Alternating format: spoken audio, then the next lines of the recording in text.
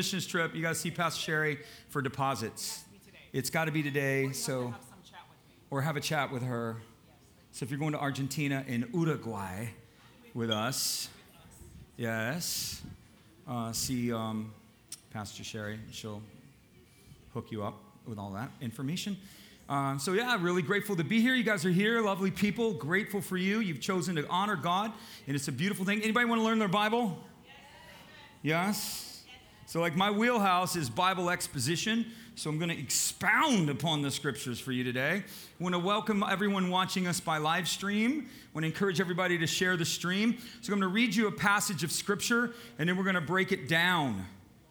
Break it down. Everybody say it with me. Break it down. That's right. So here we are in John chapter 10, and the final part of the chapter. In John chapter 10, starting in verse 22, I'm going to read all the way through verse 30-something. It says, "At that time, the feast of the dedication took place in Jerusalem, and it was winter. And Jesus was walking in the temple in the colonnade of Solomon. And so there were Jews who gathered around him, and they said to him, 'How long will you keep us in suspense? If you are the Christ, then tell us plainly.' And Jesus answered them and said to you, 'I have already told you, and yet you do not believe.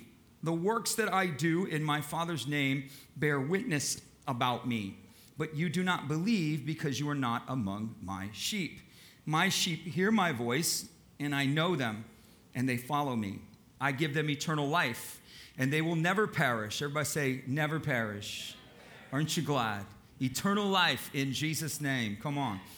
"And they will never perish. And I know them, and they follow me. And I give them eternal life, and no one will ever snatch them out of my hand. My Father who has given them to me, he's greater than everyone.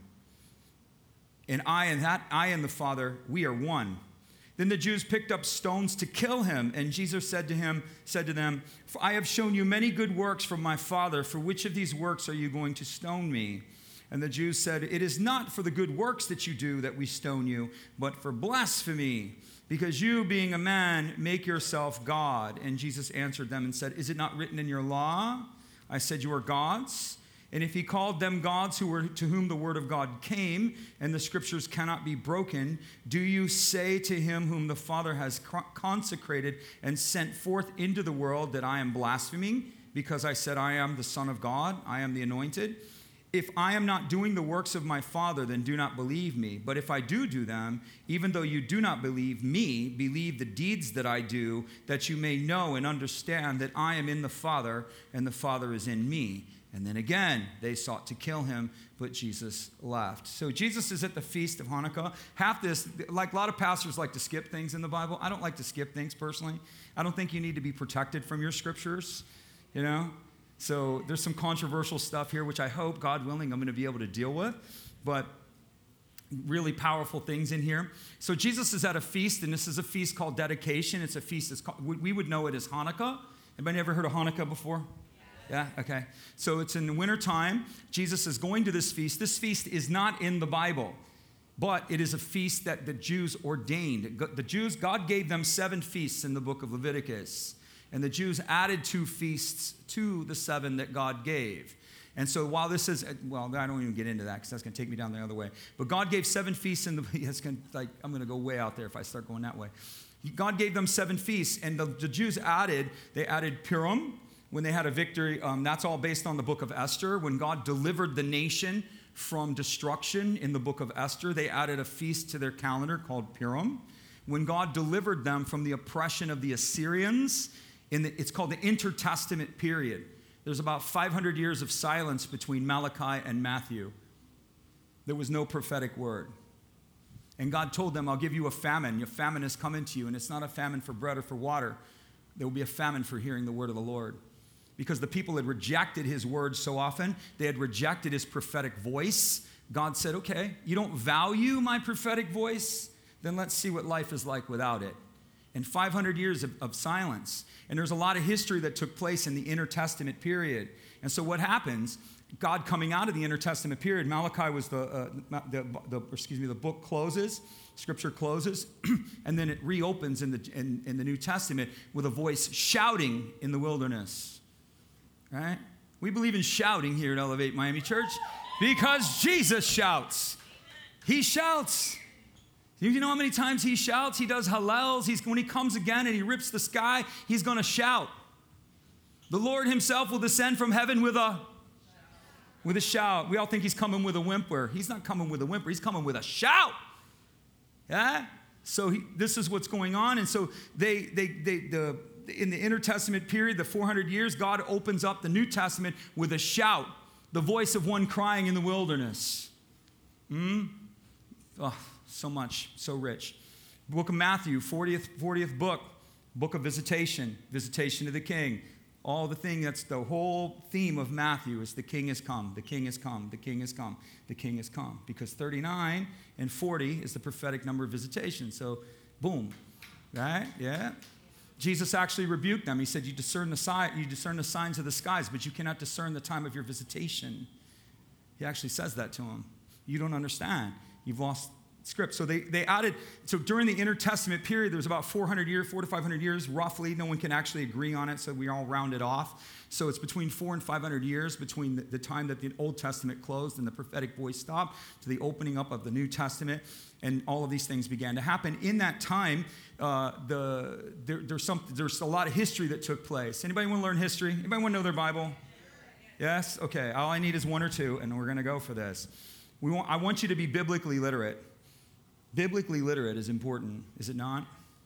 And so in this intertestament period, I was just trying to figure out what my notes went. We had a rise. Anybody ever heard of Alexander the Great? You heard of that guy? So during the intertestament period, actually God prophesied this in the book of Daniel, that the prince of Persia and the prince of Greece was going to come. And God actually told them that there's going to be a prophetic sequence of national powers, and that they were under Persia when God gave the word to Daniel, but that the prince of Greece was going to come. When Alexander actually invaded Israel, the Jews willingly surrendered to him.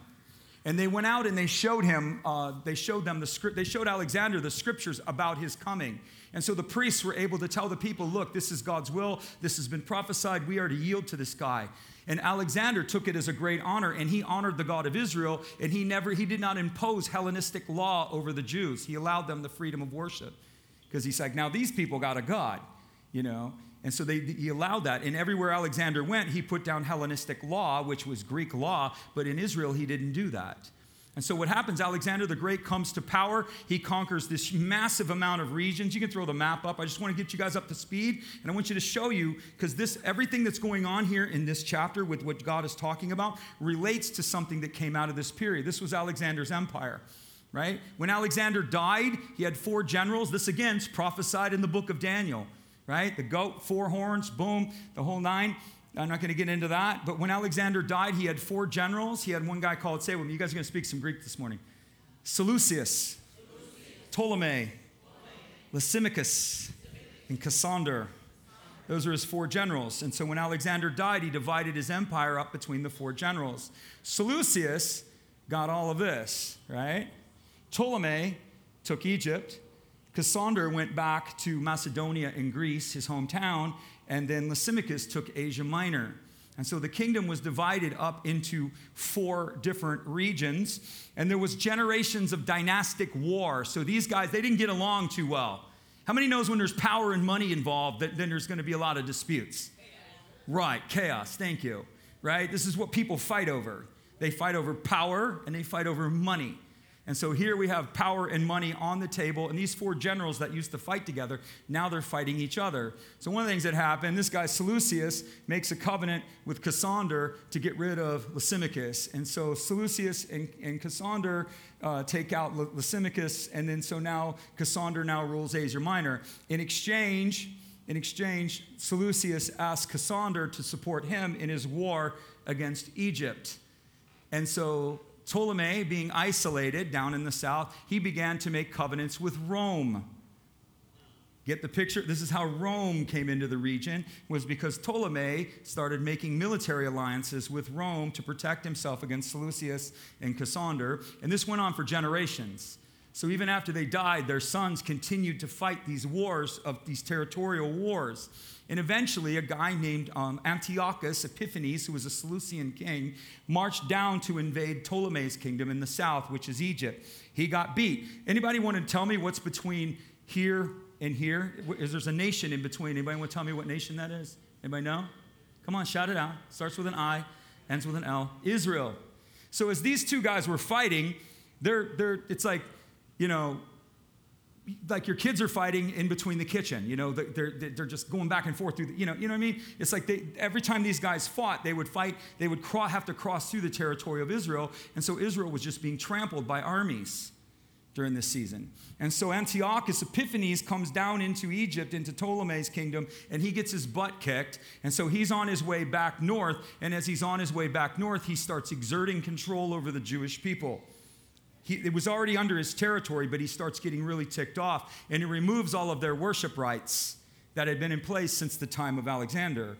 And so he strips them of worship. He imposes Hellenistic law. He commands them to dress like Greeks. He commands that the Greek gods be put up all around Israel. He goes to the temple itself, sets up the god Zeus, and sacrifices a pig on the Jewish altar. Well, that didn't go over too well, right? And so a sect of Jewish zealots came together. Hasmoneans is what they were called. Some of you, if you know any of this history, it's called the Maccabean Revolt. And so a family of priests came together, a Hasmonean line. It's called the Hasmonean dynasty. The Hasmoneans came together, and their grandson, the guy Hasmonean's grandson, whose last name was Maccabee, Matthew the Maccabee, Matthias the Hammer is what they called him. And so Matthew, the grandson of the Hasmonean, he formed a Jewish revolt. Went on for about 60 years, roughly. So the Jews revolted against the Seleucians, some of you, if you're familiar with it, you might know it as the Assyrians, but it's better to understand it as the Seleucians because the Assyrians were before this period of time. And even though Seleucus was in charge of the former Assyrian Empire, it's not the original Assyrian Empire that you find in the Book of Kings and the Book of Chronicles. It's a different empire entirely. And so This guy torches a pig on the altar, leads to a massive revolt. And in this massive revolt, they actually throw out the Seleucians. They throw them out. And once they overcame them, isn't it amazing? And when they overcame the Seleucians and threw them out of Israel, they rededicated the temple. And when they went in to rededicate the temple, they cleansed the temple, they cleansed the altar. First they cleansed the nation, then they cleansed the temple, and they cleansed the altar, and they rededicated the altar and the temple. And this is where the Feast of Dedication comes from. It comes from this victory that happened in this time period. Something else happens here that's very important. There's a religious sect, one of the Hasmoneans, I think it's Hymus, some weird name, some dude. He formed a sect during this time, and this is important because these are the people that Jesus is speaking to specifically in this chapter. So it's important to understand who he's talking to, and it's also important to understand where they came from. During this time period, the Hasmoneans throw out the Seleucians, and they start their own dynastic reign. They didn't put David on the throne. They put themselves on the throne. They were not heirs of the Davidic line. They had no legal right in God's eyes to be king, right? So the Hasmoneans come in line, and they form a sect out of the Hasmoneans called the Sadducees. Anybody ever heard of the Sadducees? No? No one's ever heard? Sadducees. So there was a lot of sectarian in Jewish history. You had Pharisees, Sadducees, Essenes, and then you had Herodians. Those are the ones the Bible mentions. There was a few others, but those were your dominant parties. The Pharisees believed in eternal life. They believed in repentance. They believed in a Messiah. They believed in resurrection. And the Pharisees believed in the supernatural world. The Sadducees believed none of that. They didn't believe in resurrection. They didn't believe in an afterlife. They didn't believe, it sounds like some of our pastors these days, they didn't believe in a supernatural world. They didn't believe in angels. And they completely discounted the book of Isaiah. Who said what? They omitted the book of Isaiah. So when you see what Jesus is doing here, it's mind-blowing. Mind-blowing. They omitted the book of Isaiah. Because Isaiah, they call him the evangelist of the Old Testament. Nobody speaks clear about Jesus except Isaiah. And so they didn't want any of that. These Hasmoneans formed the sect called the Sadducees. The Sadducees, all they wanted was political power. That was really it. And it wasn't really political power so that they could make the nation better. There's a difference. When you want political power to make the nation better, that's a good thing. You know what I'm saying? Can we all agree on that? That's a good thing. Political power to make everybody else's lives better, that's a good thing. When you want political power just to make sure that you're getting paid, right? Which is like we look at Congress and we see that. We look at a lot of aspects of our own government. They're not out to make your lives better. They're out to make their lives better. You get me? That's what these guys were. They weren't out to make anybody's life better except their own. And so they became tributaries to whoever would pay them the most. And so these Hasmoneans are there, and they perform these Sadducees. They don't believe in resurrection. I want to make sure I cover everything. I know most of this. I know everything that they do. I just want to make sure I say it. They didn't believe in resurrection. They didn't believe in the Messiah. They believed in the Messiah. They would be what we would consider in our culture called deists. And a deist believes that God exists, but that he doesn't care. God exists, but he's not concerned with the affairs of people. That's a deist view. They also believe that when you die, it's over. You're just dead. There's no afterlife. It's just over. So eat, drink, and be merry, for tomorrow we die. You know, gimme, gimme, gimme. My name is Jimmy. Need to get as much as I can out of this life and just move on. That's basically their mentality and their viewpoint. And so Jesus is at this feast of dedication. It celebrated the nation's founding. It celebrated the nation's freedom from the Seleucids, and it celebrated the founding of the Sadducee sect. So the Sadducees play a very dominant role in the Feast of Dedication. This is like their feast, right? This is like their, what's that Christmas Eve? The Cubans do a Christmas Eve called what was it? Yeah, there we go. I knew somebody was going to help me out with that. This was their Noche Buena, right? This was their special thing for them that they did that kind of identified them for what they were, right? This was this Feast of Dedication. So they're the prominent actors in the Feast of Dedication because this is where their whole sect came from. They come to Jesus and they say, tell us plainly. Just tell us, are you the Messiah? Are you the Messiah? And now the problem with them telling him he's the Messiah is they probably half-heartedly believed that. Jesus these are people that he barely talked to. If you look at the New Testament, of all of the religious leaders, most of his conversations are with Pharisees. And what he's trying to do is correct their thinking. With the Sadducees, he barely spoke to them. And one of his harshest rebukes was upon the Pharisees. And he said, you are ignorant of the word of God and of the power of God. Now, that tells us two things. Well, not only about them, it tells us they didn't care about the word and they didn't care about the power. But it tells us two other things. It tells us that we are to care about the word of God and we're to care about the power of God. You understand? It's not word without power. It's not power without word. Those things matter to the Lord. And he held them accountable to know these things. Isn't that interesting? It's one of the most fascinating things I find when I study the scriptures is how much accountability Jesus had for the people. Do you not know this?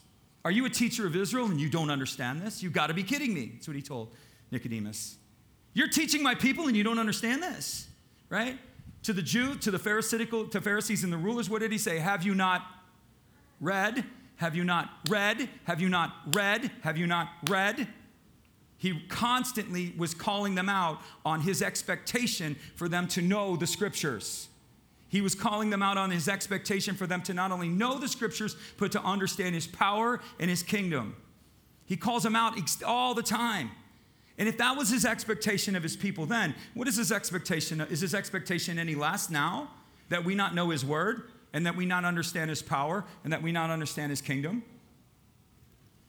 Its expectation is that we know and we understand these things. He looked at his disciples, and they'd been with him 3 years, and he's on a boat. Imagine this. I want you to put yourself in a position, and I want you to have Jesus look right at you and have him say these words. Have I been with you this long, and you're still so dull? Huh? Can you imagine that? You know, what does it tell you? He expected them to understand. Some of you, it's like, you've been saved 6 years, and you're still here? This is the spiritual place you've grown to here? Come on, man. Rise to the level of your purpose. Have I walked with you this long and you're still so dull? Have I walked with you this long and fear still dominates your life? Have I walked with you this long and you still don't get it? Have I walked with you this long and you still don't understand how to honor me? You still don't understand the things that are important to me? Have I walked with you this long and you still think it's all about you? After all this time, you still think all of this is about you. Imagine that. But yet that's Jesus. That's not the fairy Jesus that this culture speaks. We preach fairy Jesus. I preach King Jesus. Okay? I preach the loving God, the loving Father who loves you, adores you on your worst day. He is always in your corner and will support you and encourage you and uplift you in every way. I preach that. But I also speak a king because we're part of a kingdom. We're part of his kingdom, not my kingdom, not your kingdom, his kingdom. So I want to understand the king. What does the king want? So Jesus had an expectation. He tells these Pharisees as he's in this temple court, he said he's going to start the lines that he's throwing lines at them that they would have understood exactly what he was saying. They would have understood the implications of his words very, very clearly. It's hard for us because we don't, that's why I'm trying to give you a little bit of a cultural background so that you can understand the impact that he's having when he says these things to these guys and why they wanted to kill him. They wanted to kill him for a lot of reasons. They just couldn't find a reason. They thought, well, he's saying to be God, we can kill him for that. But they probably wanted to kill him for every place in every word that he said that they didn't agree with. A lot of us, what we do is we dumb God down to the level of our understanding. What God expects from us, what the Lord expects from us, he expects us to elevate our understanding to the level that he is. We dumb Jesus down to the point of understanding. And that's okay if you don't know Christ. The cookies should be on the lower shelf. But eventually, we need to get off of milk and start eating meat, and we need to rise to a higher level and understand God from the point where he is. Right? Does this make sense? And so he's telling these Pharisees, he said, my sheep hear my voice, I know them, and they follow me. What he told the Pharisees, the Sadducees, what he told the Pharisees a few chapters back is he told them, he says, you know why you don't believe in me? He told them, because my word finds no place in your heart. That's why you don't believe in me. Because no matter what I say, my word finds no place in your heart. You have a choice, Christian. Every human being on this planet has a choice. You can believe and receive, or you can deny and reject. The choice is yours. God does not govern your heart, you do. Your heart is yours to keep, or it's yours to give away. And the Lord never takes it from you, but he asks for it because he gives his to you. And he's asking you to give yours to him.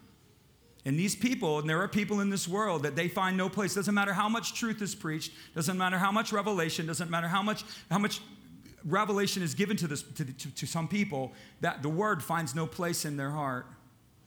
You're here this morning because the word finds place in your heart. You wouldn't be here if you weren't here for that reason. You're here because God's word finds place in your heart. And because God's word finds place in your heart, that's an act of honor.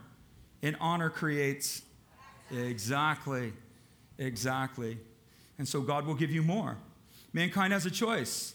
And Jesus says, now watch this. So here you are a Pharisee, and Jesus says, these are my people. They hear my voice. They understand my heart. They come to me, and I give them eternal life. Now he's saying this to a group of people who don't believe in eternal life. They don't believe in it. They believe when you're dead, you're dead. You go ashes to ashes, dust to dust. You're just dead, dude. It's all over. Humanistic in their view. And Jesus is affirming the afterlife.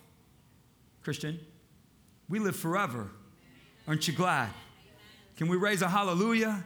You live forever. Forever. Come on. And he's affirming it to these non-believers. That's crazy. He says, I give him eternal life. You know, he just drops it and just watches them. You guys know about eternal life, the thing you think you deny. And he says, and no one will take them out of my hand. In other words, I have the authority. I have the power. Salvation is mine to give. And I have the sustaining and the holding power over everyone who gives their life to me. The Lord is able to sustain you. If you've given your life to the Lord and you belong to him, he will keep you. He will keep you. It's not a matter of externals. It's a matter of internals. Christ is in you. Your externals are contradicted and conflicted because you're making choices against what is in you. You need to make choices in alignment with the Spirit of God that is in you and not the world around you and the voices around you and all of that. And that's another day. The first thing he confronts with their belief system is eternal life. Then he says, oh yeah, by the way, my Father has given them to me, and he's greater than anybody. And if the eternal life thing bothers you, well then, you know, my Father, God, they didn't have a problem with that. Yeah, we believe in the supreme God, the master of the universe. We get that. But he says to them, I and my Father are one. That's the second thing he does. And they were like, what? Because they didn't believe in the plurality of the Godhead. The plurality of the Godhead during this period of time, in other words, Father, Son, and Spirit, they believed in the powers of heaven. and they believed that they knew that there was a monogenos. They knew that there was an embodied Yahweh. They knew the God Yahweh, and they knew there was an embodied Yahweh. They knew that, and they also had a discernment of the Spirit. So they believed that God was a plurality. They just didn't understand how he was. They believed in the Trinity. The Trinity is not some new concept coming out of the New Testament. It's Old Testament. Second Temple, they got rid of all that doctrine because that doctrine supports Jesus, right? And because the doctrine supports Jesus, well, we can't have that, so they just got rid of it, conveniently excusing it away. And so the Pharisees understood this. You have the monogenos. You have the angel of the Lord, Jesus himself in person and personified before the walls of Jericho. Jesus himself is the man in the burning bush. There's a man in the burning bush. I always tell people that, right? Go back, Moses before the burning bush. No, Moses before the man in the burning bush. There was a man in the burning bush, right? Jesus is the man in the burning bush, right? He's the monogenos. He's the one and only. He's the one the Father speaks, and he says, I will send my angel before you when he's leading them out of Egypt. I will send my angel before you, not angel of the Lord, representative of Jesus. He's speaking of Jesus. And he says, you will listen to him, for my name is in him. If you obey him, he will forgive you. But if you deny him, he will hold you accountable for your sins. He says that to Moses. Well, who's he talking about? He's talking about Jesus. And so the Jews, this is all researchable stuff. They believed in a concept called the twin powers of heaven, or the two powers of heaven. And they threw it out in the Second Temple, which is the period these guys are in. They're in the Second Temple. And so the Sadducees are saying, there's only one God. There's not multiple things. There's only one God, and Jesus says there is only one God. Hear, O Israel, the Lord your God is one. Ihad, one. That's what he's saying. Father and I are one. Does that blow your mind? We're two separate people. We're one. Right? Does that freak you out? It's the Shema. Hear, O Israel, the Lord your God is one. Well, hear Israel. Here, listen to something special. Hey, guys, come here. Listen in. I'm going to tell you something secret. And you're going to say this 3 times a day. Every day for the rest of your life, you're going to say this statement 3 times a day because it's that important. Hear, O Israel, your God is one. And you'd be like, wow, man, deep thought, Moses. Thanks for sharing that with us. So you're saying that we have one God? Okay, wow. That's not what he's saying. The compound God that is among you is one. Israel, Adonai Elohim Ehad. The Lord, the overseer, the watchman, the Elohim, which is a plural word, is one. Is one. He's Ehad. And you're to say it 3 times a day. Not 4, not 5, not once, not twice, 3. Why? Father, Son, and Spirit. They're to say it 3 times a day. It was reinforced in their culture. They understood it. They didn't necessarily have a language for it, but they understood it. And these Sadducees deny it. They're saying there's no such thing. There's only one God. And Jesus is like, well, God, you know him, right? Well, he and I are one. And they start tripping on that. So that's the second thing.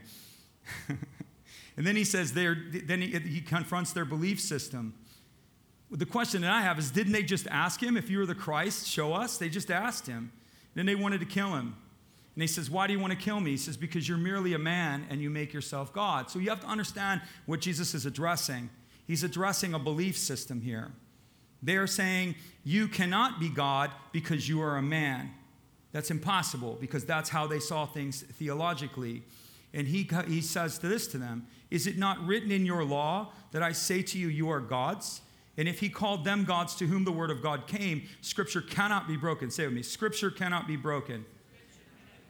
Do you say of him who is consecrated and sent unto the world that I'm blaspheming because I am the Son of God? If I'm doing the works of my Father, then believe me. But if I don't believe them, then believe in the works that I do, that you may understand that I am in the Father and the Father is in me. This is deep and very, very powerful. Pastors skip this all the time because they don't understand what's going on here.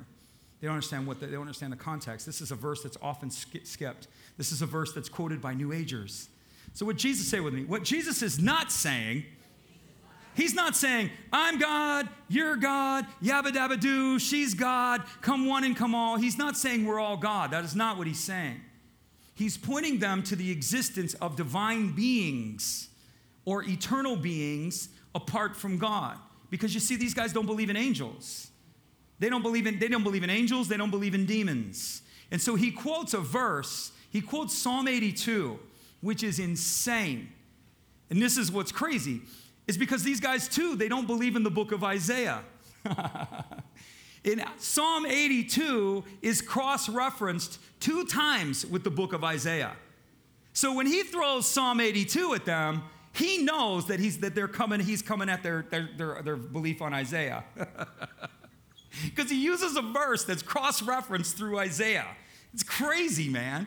It's crazy. And so there'd be like, he knows, they would begin to steam knowing what they were doing. He quotes Psalm 82, and it's a direct, and it was a book that they denied.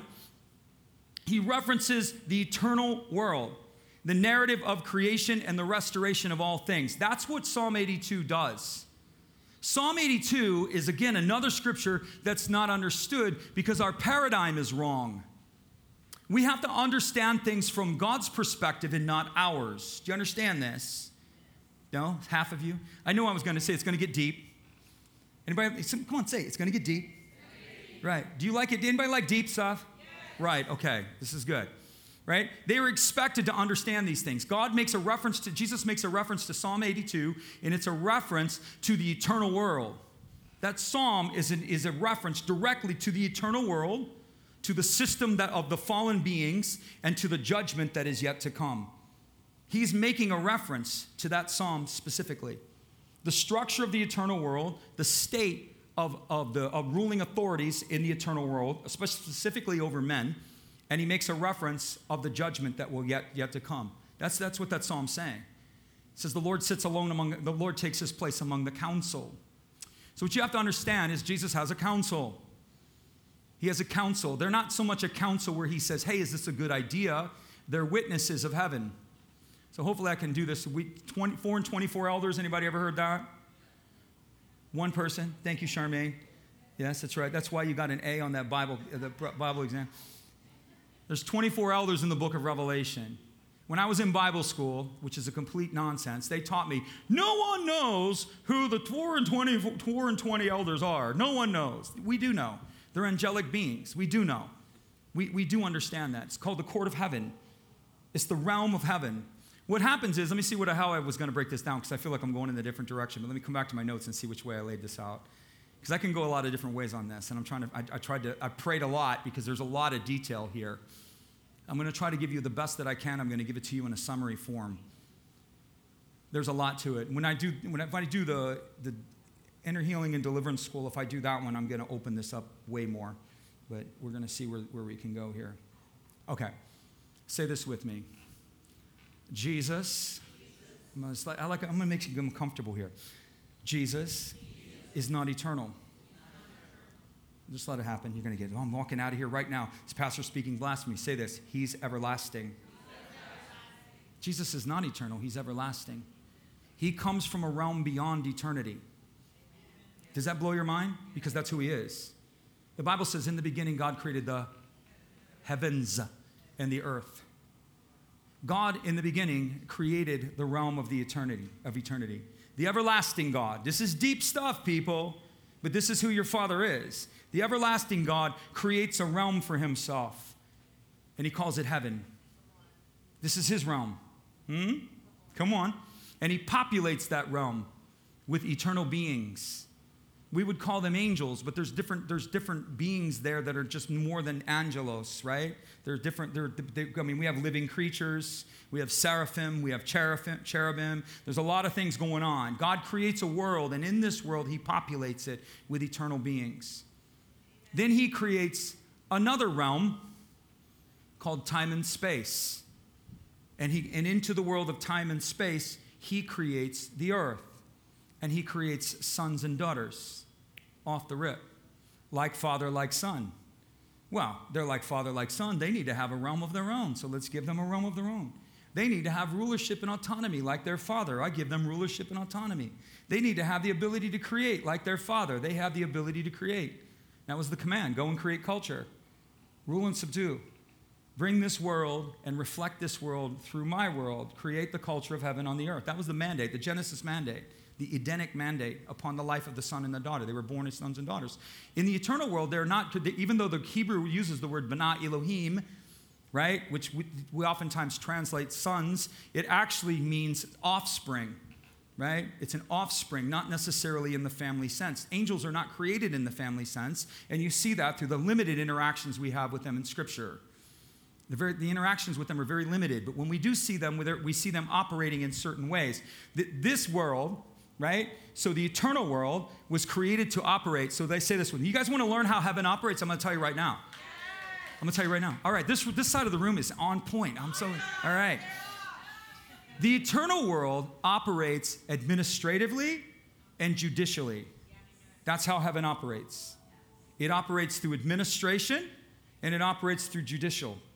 This world is to interact with that world, but we are to interact with that world based on relationship. In other words, the angels serve the Lord judicially and they serve the Lord administratively. They do not serve him relationally.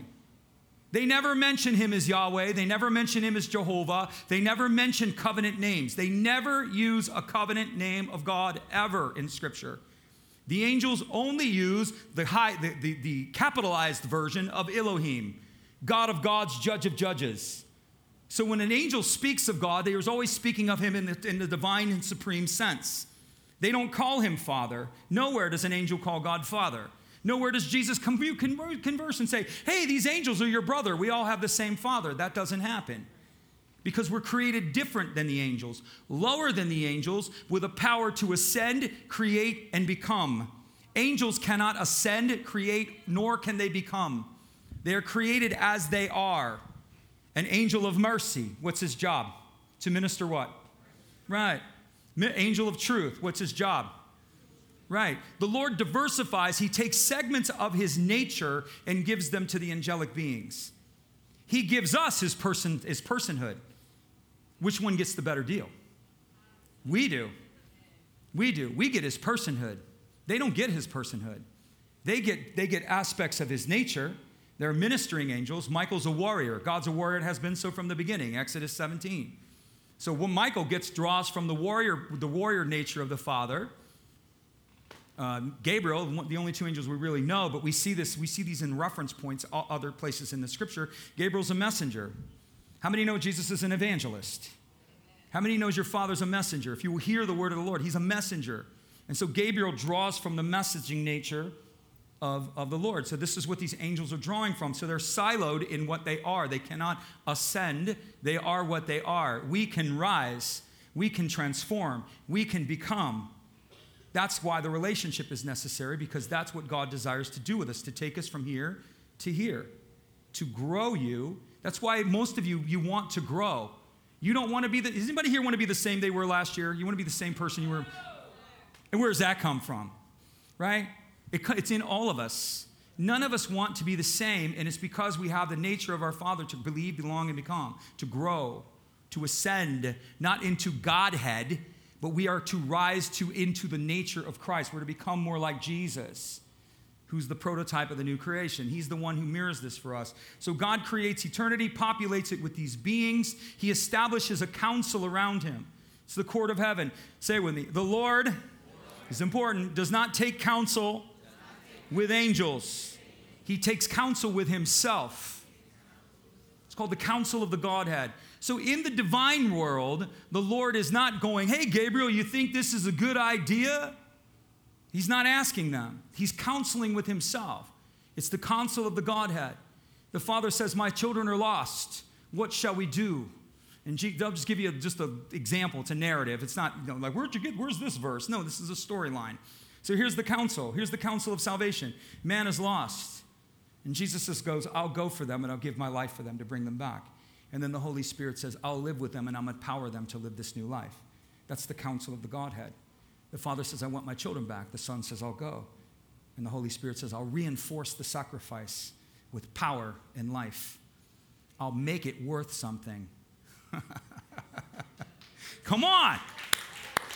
That's the counsel of the Godhead. He's not sitting around with angels asking them to vote and asking him if it's a good idea. But we do see in Scripture that he takes counsel with man. Isn't that interesting? He takes a counsel with man. He sits down with Abraham. He says, what do I do here, Abraham? What do you think I should do here?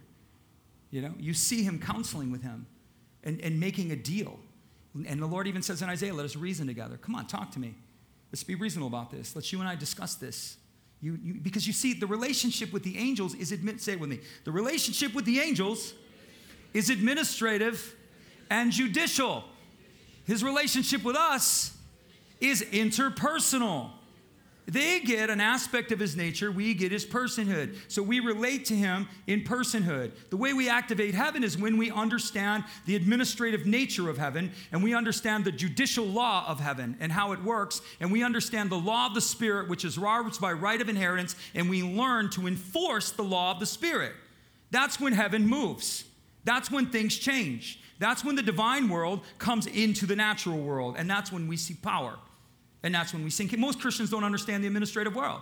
Lord, bless me, bless me, bless me, bless me, bless me, bless me, bless me. But they don't tithe. And so they're not operating according to the administrative rule of that world. I'm just telling you. It doesn't mean that God won't provide for you. He will. The promise over you, the promise of you, the inheritance packages is you're taken care of. But the idea for you to prosper and succeed is you are invited to that, but that's not guaranteed. God's going to take care of you as his son or daughter just because he loves you and you're his. You're going to take care of you. You're going to have a place to stay. You're going to have food on your table. You're going to live hand to mouth. You'll be all right. You'll be all right. But until you get dissatisfied with that and are willing to change and begin to align yourself with the administrative decrees of heaven, that is when heaven, when you align the administration decrees and it flows. That's how this works. Then you have the law of the Spirit, the judicial law, which the devil is the antidikos. He's the accuser. He's the accuser. Accusing you of what? Most of the time it's issues in your past. It's pain, trauma, lies, disbeliefs that you carry, generational sins. I don't believe in that. That's perfectly fine. You don't have to believe in any of this. But what you don't deal with will deal with you. You can rest assured of that. And that's why Christians experience delays. That's why Christians experience denials. And that's why Christians experience destruction. Not because your father hasn't told you you can have it, but because there's a legal right being enforced against you and you don't understand the law of the Spirit and how to covenant break that. Just a thought. And therefore, heaven cannot flow because you don't understand the judicial system of heaven and you don't understand the administrative system of heaven. And we think God's just going to do it for me. I'm going to look right in the camera. God's just going to do it for me. No, he's not. No, he's not. You're born again. You're a Christian. You have an inheritance package. We all got an inheritance package. Put your hand on your heart.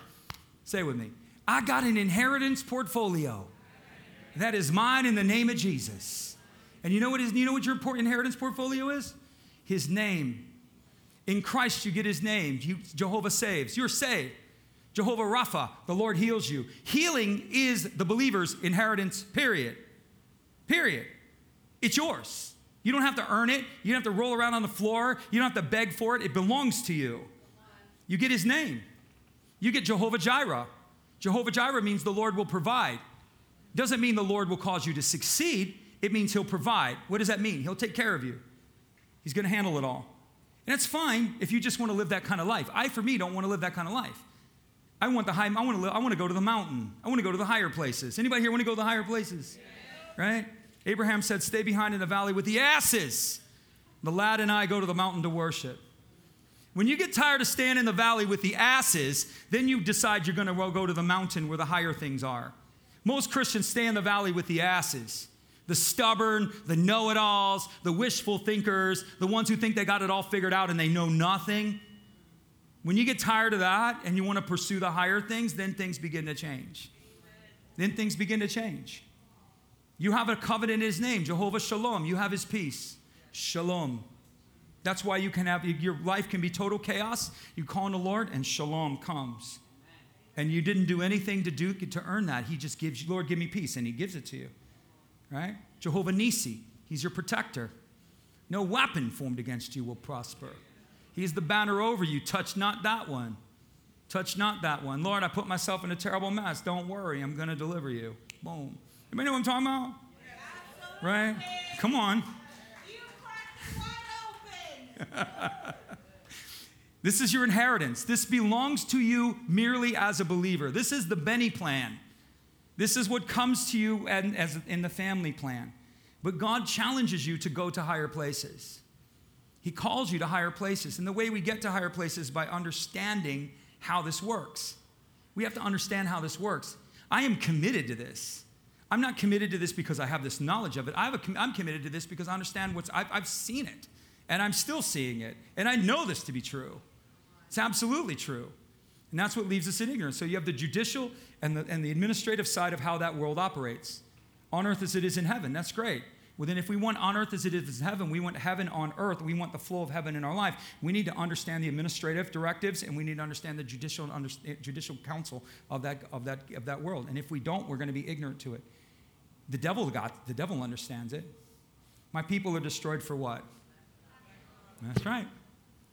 Something you don't know is what destroys you. Something you don't understand is what destroys you. Making it up and saying, well, God says it's like this, but I think it's more like this. No, listen, it's the way the Lord says. It's not. One of you is wrong, and it's not Jesus. I can tell you that. Right? Somebody's wrong, and Jesus is not. Between you and Jesus, Lord's like, one of us is wrong here, Kevin, and it's not me. It's not me. So you need to get off your page and get on my page.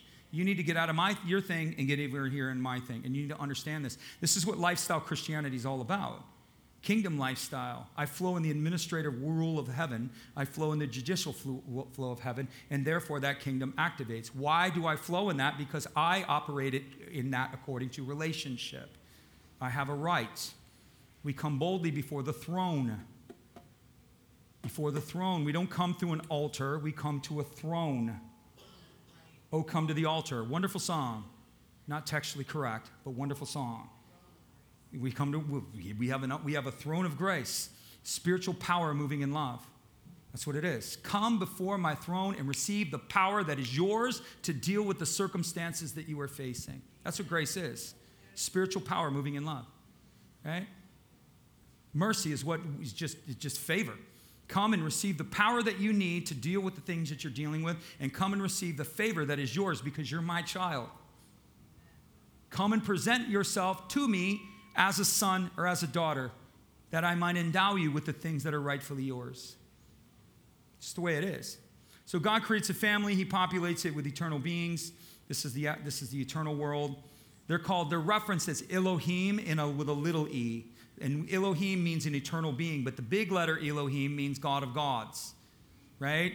Big story behind this. All right. Am I blowing you guys away too hard here this morning? Okay.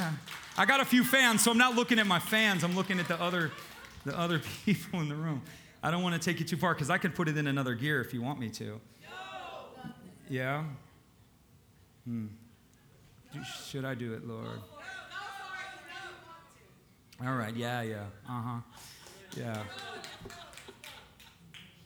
All right. We are created by God to stand between two worlds. Man was always the arbiter between heaven and earth. Right? They saw angels. They saw the Lord walking with them in the cool of the day. God created man that heaven and earth would be one, and that man would have the ability to stand between two worlds, to operate in the natural and flow in the spirit. Isn't that not what we have in Christ? That's what he gives to us. We not only have to operate in that power, we have the ability to see that world, experience that world, and understand that world. Dreams, visions, prophetic. We draw from that world. We don't know what we're doing, but Jesus does. You may have never operated in that as a believer, but that doesn't mean that the right doesn't belong to you. Man was created that way. When man fell, he became separated from that. Man became locked in time and space. Right? So the worlds were separated. They were one, and when did it happen? It happened at the flood. This is when all of the separation happened. What happens is God creates angels. This is going to help some of you. Anybody like spiritual warfare? You want to understand what spiritual warfare is all about? Yes? Got one over here, yeah? All right. So I'm going to do this the best I can in 15 minutes.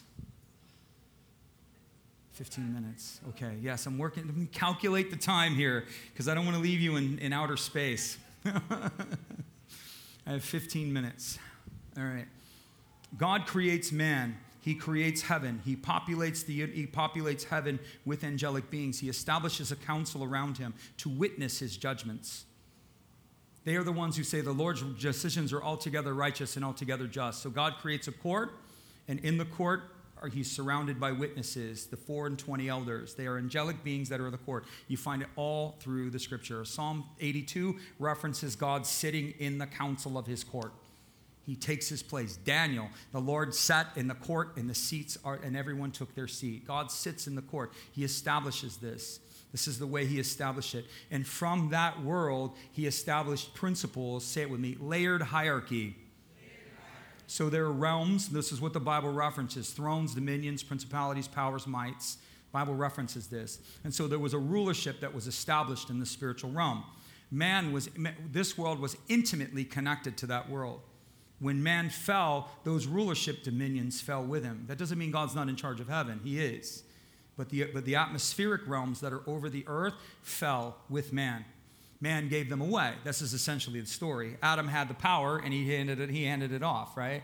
Here, I don't need my house anymore. You can have it, you know? And they gave away the farm. And when man fell, those realms became falling under the devil.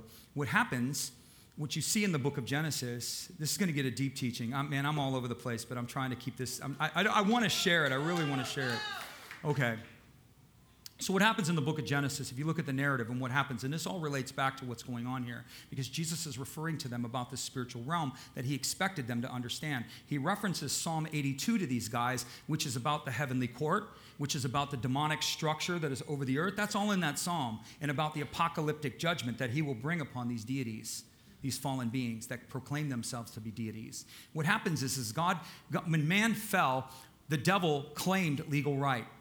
And he claimed legal right, and he literally ran roughshod over the earth and over the whole family of man. This is pre-flood. And that's why you see all of this chaos going on in the book of Genesis, because as soon as man fell, the demonic fallen angels came in and exerted their control immediately. They corrupted human DNA. The whole world was just completely corrupted. And the Lord looked at this and said, everything is evil. And so he extracted, because he loves man, he could have just did away with the whole thing there. But he's like, nah, I want a family, man. He's just Jesus. He's like, I started this thing out to get a family. You know, I want a family. And so he took Noah and his family, and he put them in an ark, and he flooded the earth. And when he flooded the earth, he separated the realms. That's why there's all this cataclysm going on with the flood of Noah. And there's a lot of stuff, deep stuff to that. But basically what God was doing is he was separating, that these angels had this ability to move in and out of the dimension of time, because heaven and earth were one. That's why you see all this weird stuff in the book of Genesis, is because the dimensions were joined, right? And so God shifted the dimensions, and that allowed the space to kind of be between man and the eternal world. You with me? Yes. And so what happens is that the devils run roughshod over the earth. They corrupt the DNA. God floods the earth, reestablishes man on the earth. Man begins to progress. Man builds a Tower of Babel. He builds a Tower of Babel. Man's proclaiming himself to be God. There's all this chaos going on. These demons have legal authority over mankind. The Bible says in the book of 1 John, the whole world lays under the sway of the evil one. The only people in the planet that are broken free of demonic power is the Christian. You don't have to see the devil show up in the room with horns and going, "Ooh, here I am," in order to be under demonic power. You're under demonic legal authority. They own you without Christ. They do. They own you. You say, "I don't believe that." Well, when you die, it'll become very clear to you who owns you. It'll be very clear who claims you as theirs. You belong to Christ. To be absent from the body is to be present with the Lord. The Holy Spirit's the seal of our possession, the down payment of our redemption, Ephesians. So the seal of our redemption is the Holy Spirit. In other words, we have FedExed. As soon as you die, FedEx package, boom, oh, yeah, here's a label. Shoot you down a chute, you're off you go. I don't know how it works, but I'm just throwing it out there. These devils came back, and what God does after the flood is he establishes a system of law, and he subjugates himself to the law. And if you look at, I think it's Deuteronomy 32, it's Acts 17. There's several places in the scripture where God divides the nations. And what God does in this time is, you can almost imagine this. It's almost like if you see the book of Job where the devil is making accusations before the Father. These demons are making accusations before the heavenly court. This isn't revealed in Scripture, but it's revealed in the narrative of Scripture. We can understand it through the narrative of Scripture. And that we see a system of law being put in place after the flood that didn't exist before. And it wasn't just Mosaic law through Moses. It became a spiritual law. There was a difference. And God divided the nations, sent them forth, and he allotted, Deuteronomy says this specifically, and this is what Psalm 82 is referencing too. He allotted to these demons, each one got a different people group. That's why we see principalities and powers over nations. Each one was assigned a different people group. Satan obviously being over all of them. This is when Daniel's talking about I had to fight my way through the prince of Persia, that people group, the demonic power over that people group. And when Prince of Persia's time is done, the Prince of Greece and his people group are going to come. This is why you see all of these different things, and you see these gods over these different places. And when you see in the Old Testament, you see that it's all territorial. A lot of the deities, it's all territorial because these deities, these demons were associated with certain people groups. And God allotted them to the nations, but he had a plan of redemption. He said, look, this is the way it's going to go down. Each one of you is going to get an assignment. You have the legal right. He wasn't just giving it away. They had the right to do so. And they were demanding their right. I have a right. That's the devil. I have a right. That's the devil. And they're demanding their right. And so God gives it to him, and he says, you can have all the nations, and I'm taking one. All of the people groups are yours, but I get one nation from myself. And God, through one nation, set about, and is still doing it, to reclaim all nations unto himself. Right? Now that nation, we are his holy what? Nation. It's through the church. It was Israel. Their job was to repopulate. Doesn't mean that Israel's done. Doesn't mean God's dismissed Israel and the church has replaced Israel. I'm not saying any of that. But what I'm saying is that the redemptive plan does no longer flows through Israel. It flows through the church. Yeah? And that we are a holy nation, right? We are not just living in Miami. We, as a people, are a holy nation. And it is through the holy nation that God's desire is to reclaim all nations to himself, which is exactly what Revelations say. The kingdoms of this world have become the kingdoms of our God. And what God is telling these spirits here is in Psalm 82, he's bringing them forward, and he's telling them, all you do is injustice. So in other words, when these demonic powers came over these people groups, they began to embody themselves. Yeah? That's why these nations have gods. They began to embody themselves. Say, what's America's God? What's easy? Look in the mirror. Self is America's God. You know, we don't have a statue necessarily, but that's why you see a lot of these people, they have these statues. These spirits began to embody themselves and began to teach these people how to worship, all this other stuff. That's what ended up happening. God divides that, and now he sets forth this reclamation plan through his church and through his people. And this all operates according to the law of the Spirit. God subjugates himself to his own law. He does. That's why Jesus died. Because he subjugated himself to his own law. He fulfilled the law because he subjugated himself to his own law. And he operated according to a higher law. See, the devil thought that he had Adam bound because he had Adam's bloodline. And if you got your bloodline, iniquity flows through Adam's blood. It doesn't flow through Adam's action. The iniquity entered Adam's blood through Adam's action, and that blood flows to all of us. So all of us are born in iniquity. So Jesus comes, subjugates himself to his own law, fulfills the law, and then enacts a higher law. And he gives his blood for us that we could be born again, not born of Adam, but born of Adam, or the blood of Adam, but of the blood of who? Who are we born of? The blood of who? Jesus. So our job as Christians enacted is to reclaim the nations for Jesus, is to reclaim the ethnos for Jesus. That's the mission. It's Matthew 28. Somebody know Matthew 28? What's the first words? G-O, it's what? Where? Where did he tell them to go? Right. You get the picture? You see this? You see what's going on here? This is how the scripture harmonizes is what God's actually wanting us to do. Go into all the world and preach the gospel to every nation, every ethnos, every ethnic person. Reclaim them for me. Reclaim them for me. And so it's not even enough to come back to Christ. We come to Jesus. There must be a deliverance and a healing process, Christians. Some of you come from really baggaged backgrounds, and your family have binding rights to ancestral gods. Some of you come from Masonic backgrounds. Some of you come from religious backgrounds. We're in Miami, so dare we say it, Santeria, you know. Some of you come from Haiti. There's voodoo. There's all kinds of crazy stuff. And you wonder why, as a Christian, there's a dysfunction with you, because Jesus owns your spirit, but those are unclaimed territories of your life that the devil owns. You have the law of the Spirit that is enacted through repentance that you need to learn to understand how to operate in that. Am I making sense? So this is how this kingdom works. And this is exactly what blew my mind when I was looking at this and just deeply studying it, because I know Psalm 82. And when I started looking at it, I'm like, this is what the Lord was expecting these guys to know.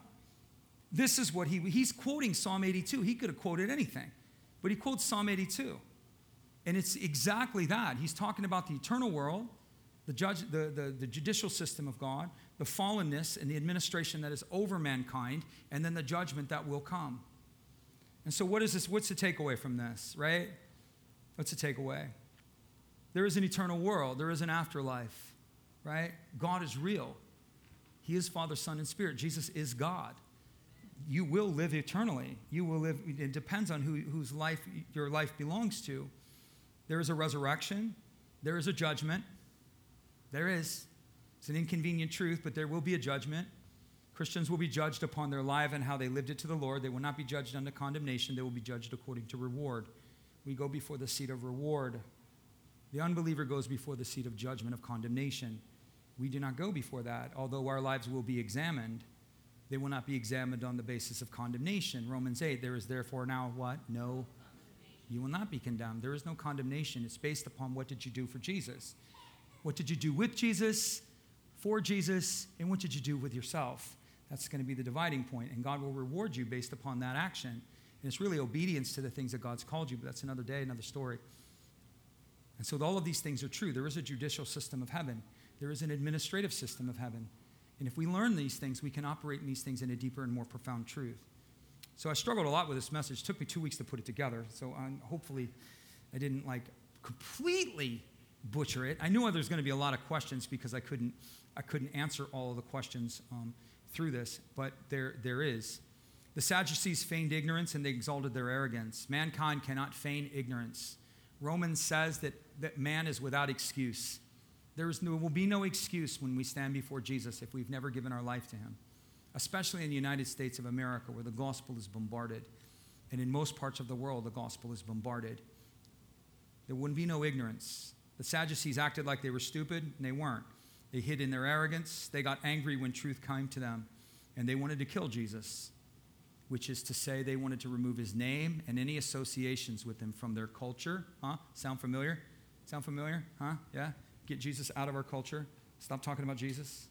Stop talking about Jesus. We don't want to talk about Jesus. I want to talk about Jesus. I speak Jesus. Let's go. So for you, Christian, the challenge is to be affirmed in your faith, to know that you're saved. Jesus said, you're in my hand and I'm not going to let you go. To understand that. The deeper understanding is to understand the dysfunction that's in your life is not because God doesn't love you.